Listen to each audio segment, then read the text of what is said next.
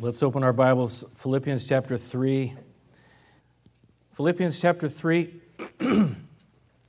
Last time, a little bit of review, we talked about knowing Him, and the question is, do you know Him? Do you know Him? And that was Paul's heart. He wanted to know Him, and some 30 years later, since he met Jesus on that road to Damascus, he knew that it was all about knowing Jesus and getting to know Him more and better, to be found in Him, to gain Christ. And it really is not a religion, it's a relationship. And so that's really what it boils down to. Do you know Him? Do you have a relationship with Him? And that's why he talked about the surpassing greatness of knowing Christ Jesus, my Lord. It was very personal to him, knowing Christ Jesus, my Lord. We talked a little bit about how to get to know somebody, and y'all had some great answers, spending time, communicating back and forth, sharing one's thoughts, sharing one's heart, and it does take time. And Jesus said, this is eternal life, though, that they may know you, the only true God, and Jesus Christ whom you have sent. This is what eternal life is all about, having a relationship with God. I don't care what any religion tells you. It's not a system of works. It's a relationship that we have with Him, that we know Him. He went on to say, I want to know Christ, the power of His resurrection, the fellowship of sharing in His sufferings, and becoming like Him in His death. And it's not just the power, it's the whole package, really. And the power really comes by way of the cross. Without the cross led to the resurrection. Without the cross, there would be no resurrection. It all goes together. It's the whole package, really. And we do face sufferings in this life. And we do suffer along with Jesus in some areas, and persecution at different times in that. And we become like Him in His death in terms of we are with Him. We were there with Him. We were crucified with Christ, but yet now we live because of His resurrection. So the question is, do you know Him? Verse that Barbara pointed out to me, we talked about this. How do you know if you know Him? And a scripture that is found in Romans 8:16 says, the Spirit Himself testifies with our spirit that we are God's children. So it's God's Spirit within us testifying, and that's what I was speaking about, where you just know that you know Him. And then there are other things too. It's just the way our lives are obeying Him and following Him. Today, I want to look at verses 12 through 16, and this section is about pressing on. And I think we all need that from time to time, a little bit of encouragement, maybe a little kick in the rear, perhaps, if you want to use that terminology, to keep going, that we're not there yet. We're not there until we're there. And we need to press on. We need to keep pressing on. Look at verse 12. He says, not that I have already obtained all this, or have already been made perfect, but I press on to take hold of that for which Christ Jesus took hold of me. Paul, the apostle, again, this is some 30 years later after meeting Jesus, he realized, you know what? I haven't gotten there yet. I haven't arrived yet. And maybe for some of us, that's an encouraging thought. If Paul the apostle hadn't got there after 30 years, we're kind of hard on ourselves sometimes. How come I'm not perfect yet? How come? Or maybe we're on the other side there where we think, gosh, it took him 30 years. It only took me 30 days, and I'm already perfect, Of course, if we think we have already arrived, then we've got some pride issues, and then we know that we haven't, right? But that's not to discourage us or not to puff us up or anything. But we need to know that it's a journey, and that we need to stay on the track. We need to keep pressing forward, no matter what this life hands to us. We'll talk a little bit about what happens in the past. No stopping, though. No resting. No cruising. No resting on our laurels, so to speak.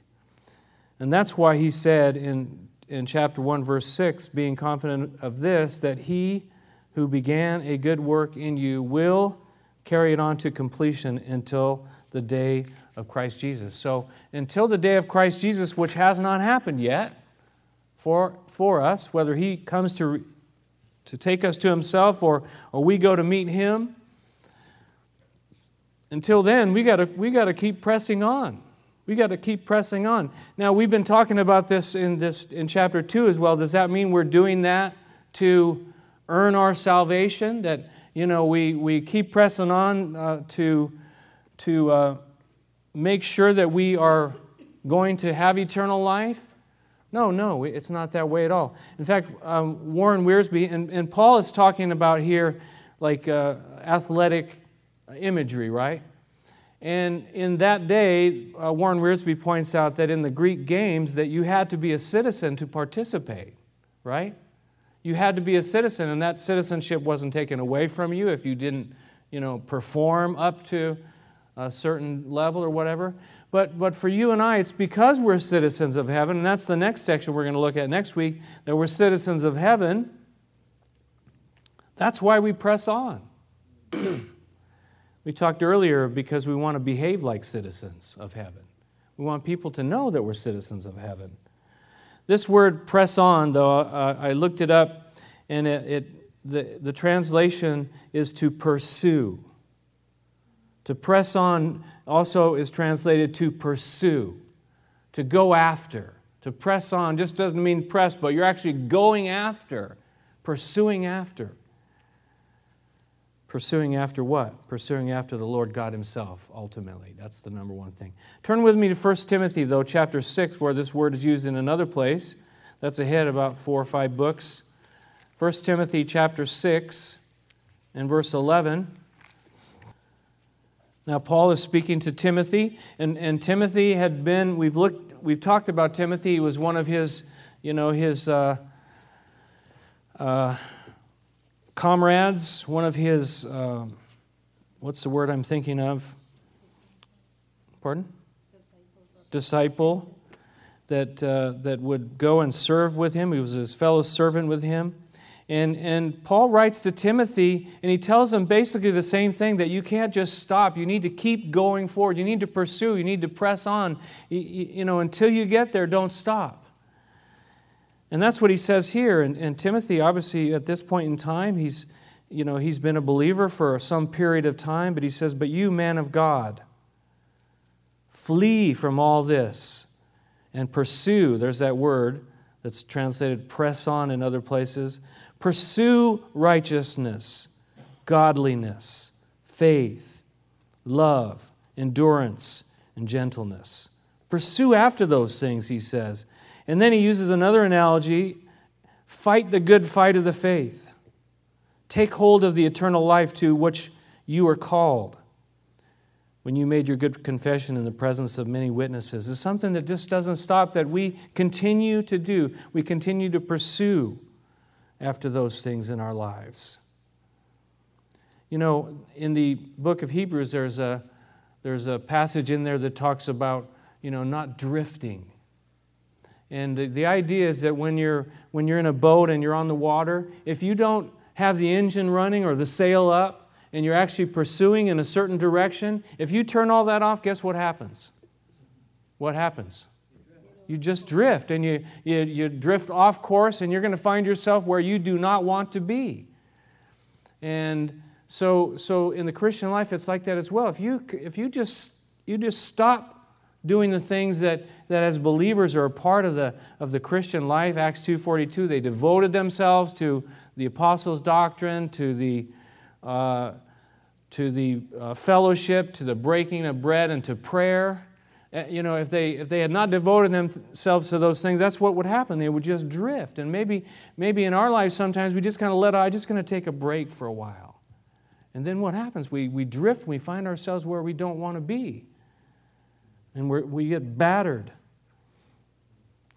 But we need to press on. We need to press on and keep pressing on. We need to pursue after God. Another place it's translated, make every effort. Make every effort. That speaks about doing everything we can to continue on with Jesus. Now again, let's not get confused. It's not because that will save us. And there's a lot of false religions that, you just got to keep working and working and working and maybe you'll get there. No, it's not that way at all. It's because of all He's done for us and because we want to be closer to Him, because we want to have a heart like Paul has here in the book of Philippians. I want to know Him. I want to follow Him. I want to serve Him. Let's look back in Philippians, that second half of that verse there, chapter 3, verse 12. I find this very interesting. He says, I press on to take hold of that for which Christ Jesus took hold of me.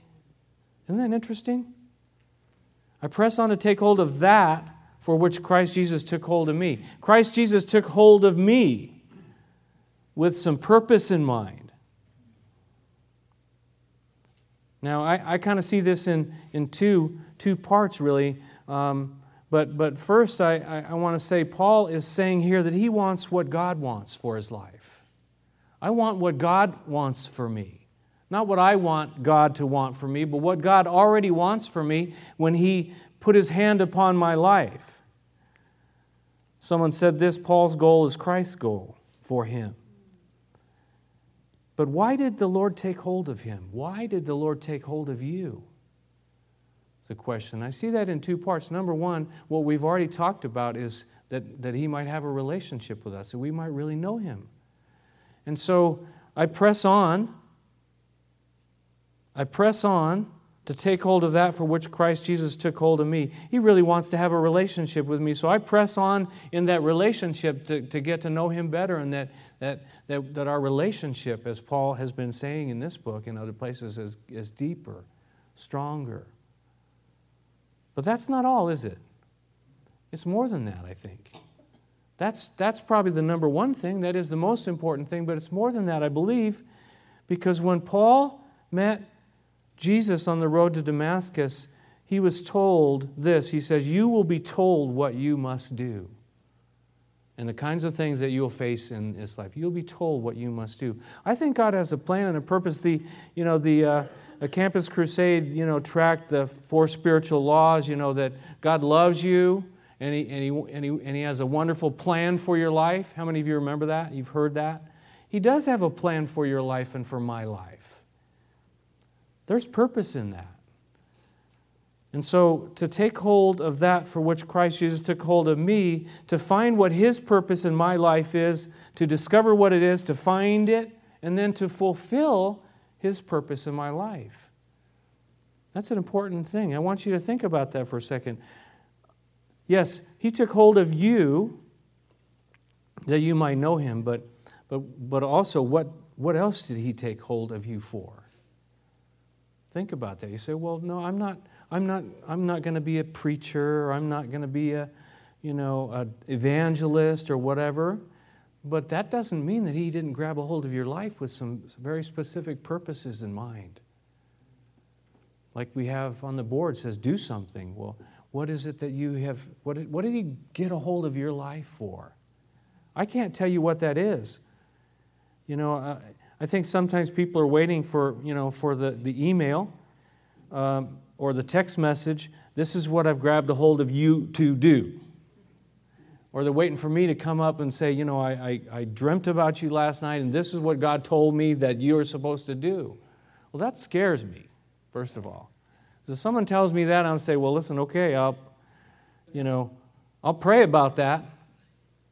But, that gets kind of weird when people come up to other people and say, this is what you were supposed to do. God told me that about you. That gets a little bit strange. It doesn't mean that God doesn't maybe put it on someone's heart to tell someone else something. And I might see something in your life and I'll say, you really there's something in your life, a gift in that area. Maybe you should pursue that a little bit and see what it is that you might be able to do in that area. So we do help each other in that way, but again, beware of when it gets kind of weird. But the fact of the matter is, each one of us, we need to be asking God, what is it you want me to do? How is it that I'm called to serve?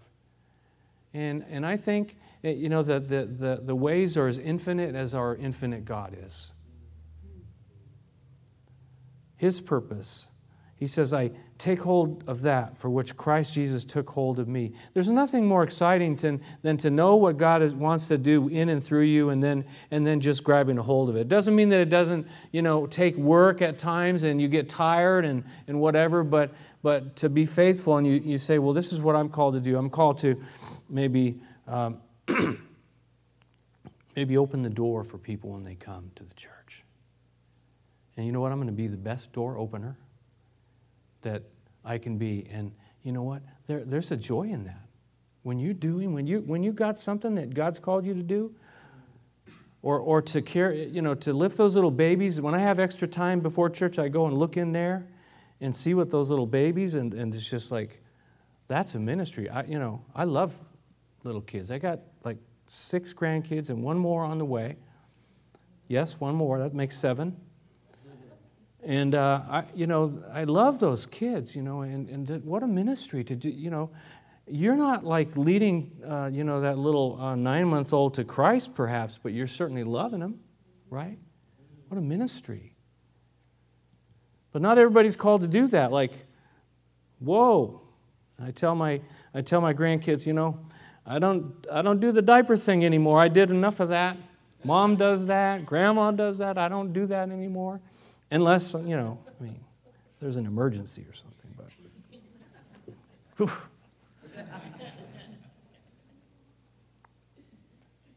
there's just stuff in this life, Alex isn't here. He's down in South Carolina, Tennessee, I think right now. And, he is, seeing the things that maybe God has put in his life. And because of his experiences, right, being delivered from drugs and alcohol, God is putting him in a place where he can minister to people who are struggling in those areas, right?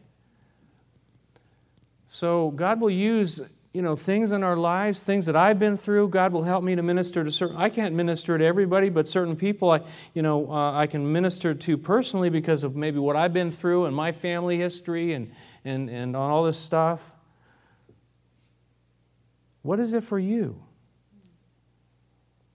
Do you want what he wants for you?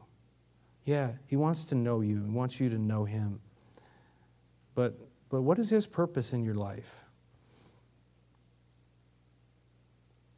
Find it and then fulfill it as best as you can. That's what I say. Each runner on the track would have their own lane, right? You've seen races. Now, there's some races where they start in their own lanes and then they all join in the middle, but a lot of races, you stay in your own lane the whole race, right? And that's kind of what it is. Problem is we kind of compare ourselves to others sometimes. And, Peter in the last chapter of John, Peter looks back and he sees John, the apostle, and he says to Jesus, he says, Lord, what about him? You all know this story, right? And what did Jesus tell him? He says, if I want him to remain alive until I return, what is that to you? He said, you must follow me. Don't worry about what I've called him to do. That's not your problem. That's not your worry. I can't do what God has called you to do. I can't do what God has called Mike McIntosh to do, who was here at our dedication. I can't do what other people have. I need to do what God has called me to do. He says, you must follow me. What is that to you? You must follow me. Verse 13, chapter 3. Brothers, I do not consider myself yet to have taken hold of it. That's interesting, isn't it? He's been serving God for like 30 years. And he says, you know what, I haven't quite got it yet. I haven't quite got there yet. But one thing I do, he says, forgetting what's behind, straining toward what is ahead, I press on toward the goal to win the prize, for which God has called me heavenward in Christ Jesus. One thing I do, I go forward. I go ahead.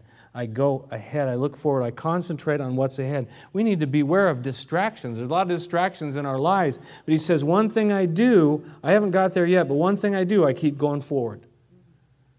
I stay in my lane. I stay on the track. I keep going. He says, forgetting what is behind. You know, the past is gone. How many of us dwell on the past? And so we never do anything now because of what happened in the past, you see.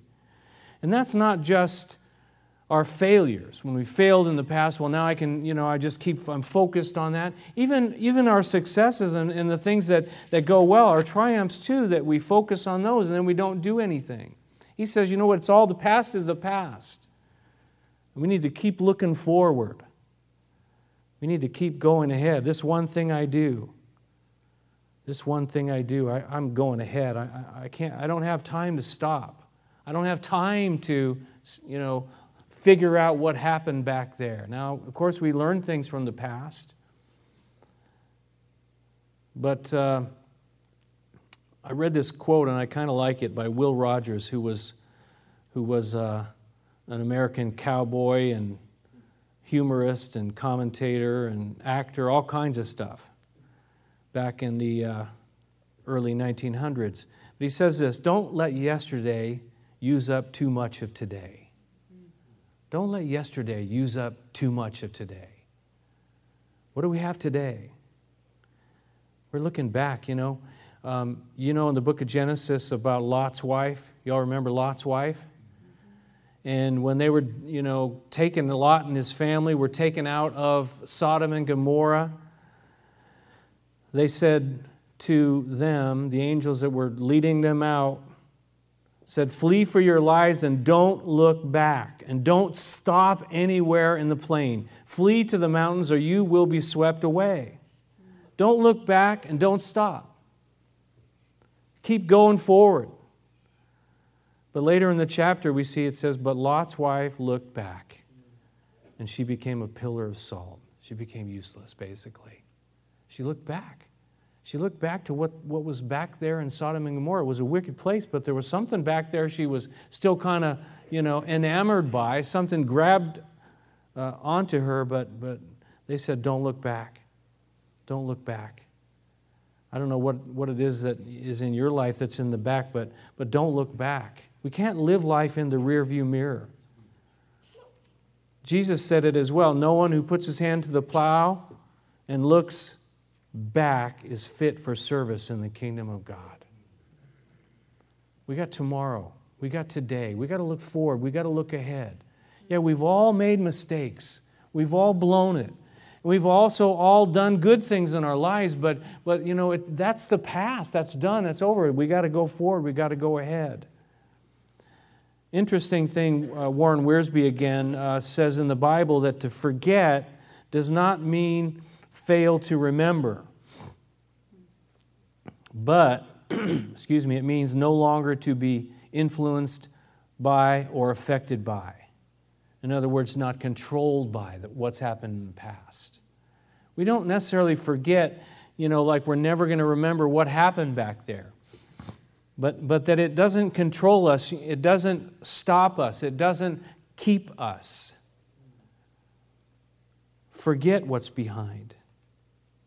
Forget about it. I've been waiting to say that. It says that God, He forgives us and He buries our sins in a sea of forgetfulness. He'll remember our sins no more. And is God able to completely forget? See, God is God. But He doesn't hold those things against us ever, ever, ever again. That's what forgiveness is. Straining toward what is ahead. What does God have for us ahead? What are those opportunities? What are those things yet to do? Not what did I already do? What about the growth that He wants in our lives? Straining towards that growth, things yet to be, changes in our own lives that are yet to be. We're not there yet. We haven't got there yet. We haven't arrived. We haven't reached perfection yet. He says, I press on. I pursue toward the goal to win the prize. And that obviously has to do with the finish line. He kept his eyes on the finish line, that tape, to cross that tape in life's race. And the ultimate goal, the ultimate prize, of course, again, is God Himself in heaven and all that God has for us. So persevere. Press on toward the goal. Don't give up. It's a long-distance race, you know. Don't give up. Don't stop. Don't get off the track. Maybe you're on the track and you need a little bit of help, and that's why we kind of encourage one another. We help even sometimes carry one another down that track because we're suffering, or we're weak, or we're in pain, or whatever it might be. You know, that I've had people like carry me. Maybe not literally, but I know people have prayed for me, and it's just as if I was being carried along. But I got to stay on the track. I've seen too many people, they say, well, I got to take a break, or I got to get off the track for a while, and they end up, again, drifting into places that they don't want to be. Verse 15, he repeats it again. Look at this. He says, all of us who are mature should take such a view of things.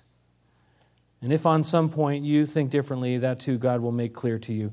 That's what maturity is. That's what maturity teaches us, that we aren't there yet, that we can't stop, that we need to press on and pursue. Maturity doesn't mean that we know it all.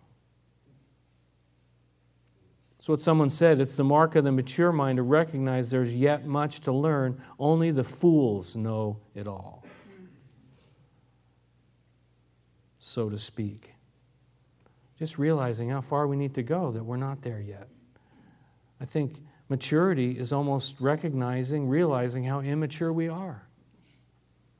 The more I know, the less I know. And that's kind of the truth. I've been a believer 35 years, something like that, and I just realize how little it is that I know. And that, I want to keep getting to know Jesus better and better. If I've read the Word, that doesn't mean you read the Bible once and you know it all. That's so ridiculous. I'm reading through the Bible, on a regular basis, year after year.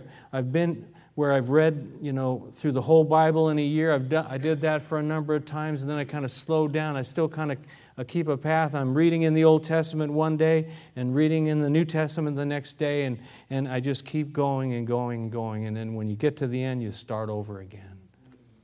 And it is amazing how after 35 years you read things you never saw before, you never knew before, you didn't understand. And how God can use His Word to speak to your hearts in the middle of a crisis. That Word kind of just jumps out at you and you go, wow, where'd that come from? Well, if you were just kind of resting on what happened in the past, how is that ever going to happen?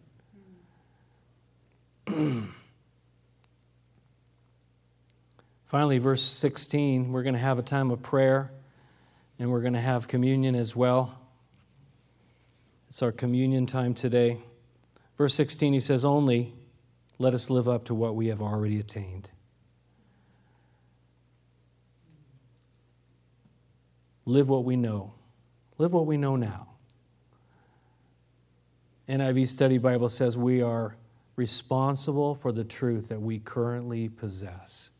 What you know now, you are responsible for. I am responsible for. I may not know much, but I'm responsible for what I do know. And let's live up to that.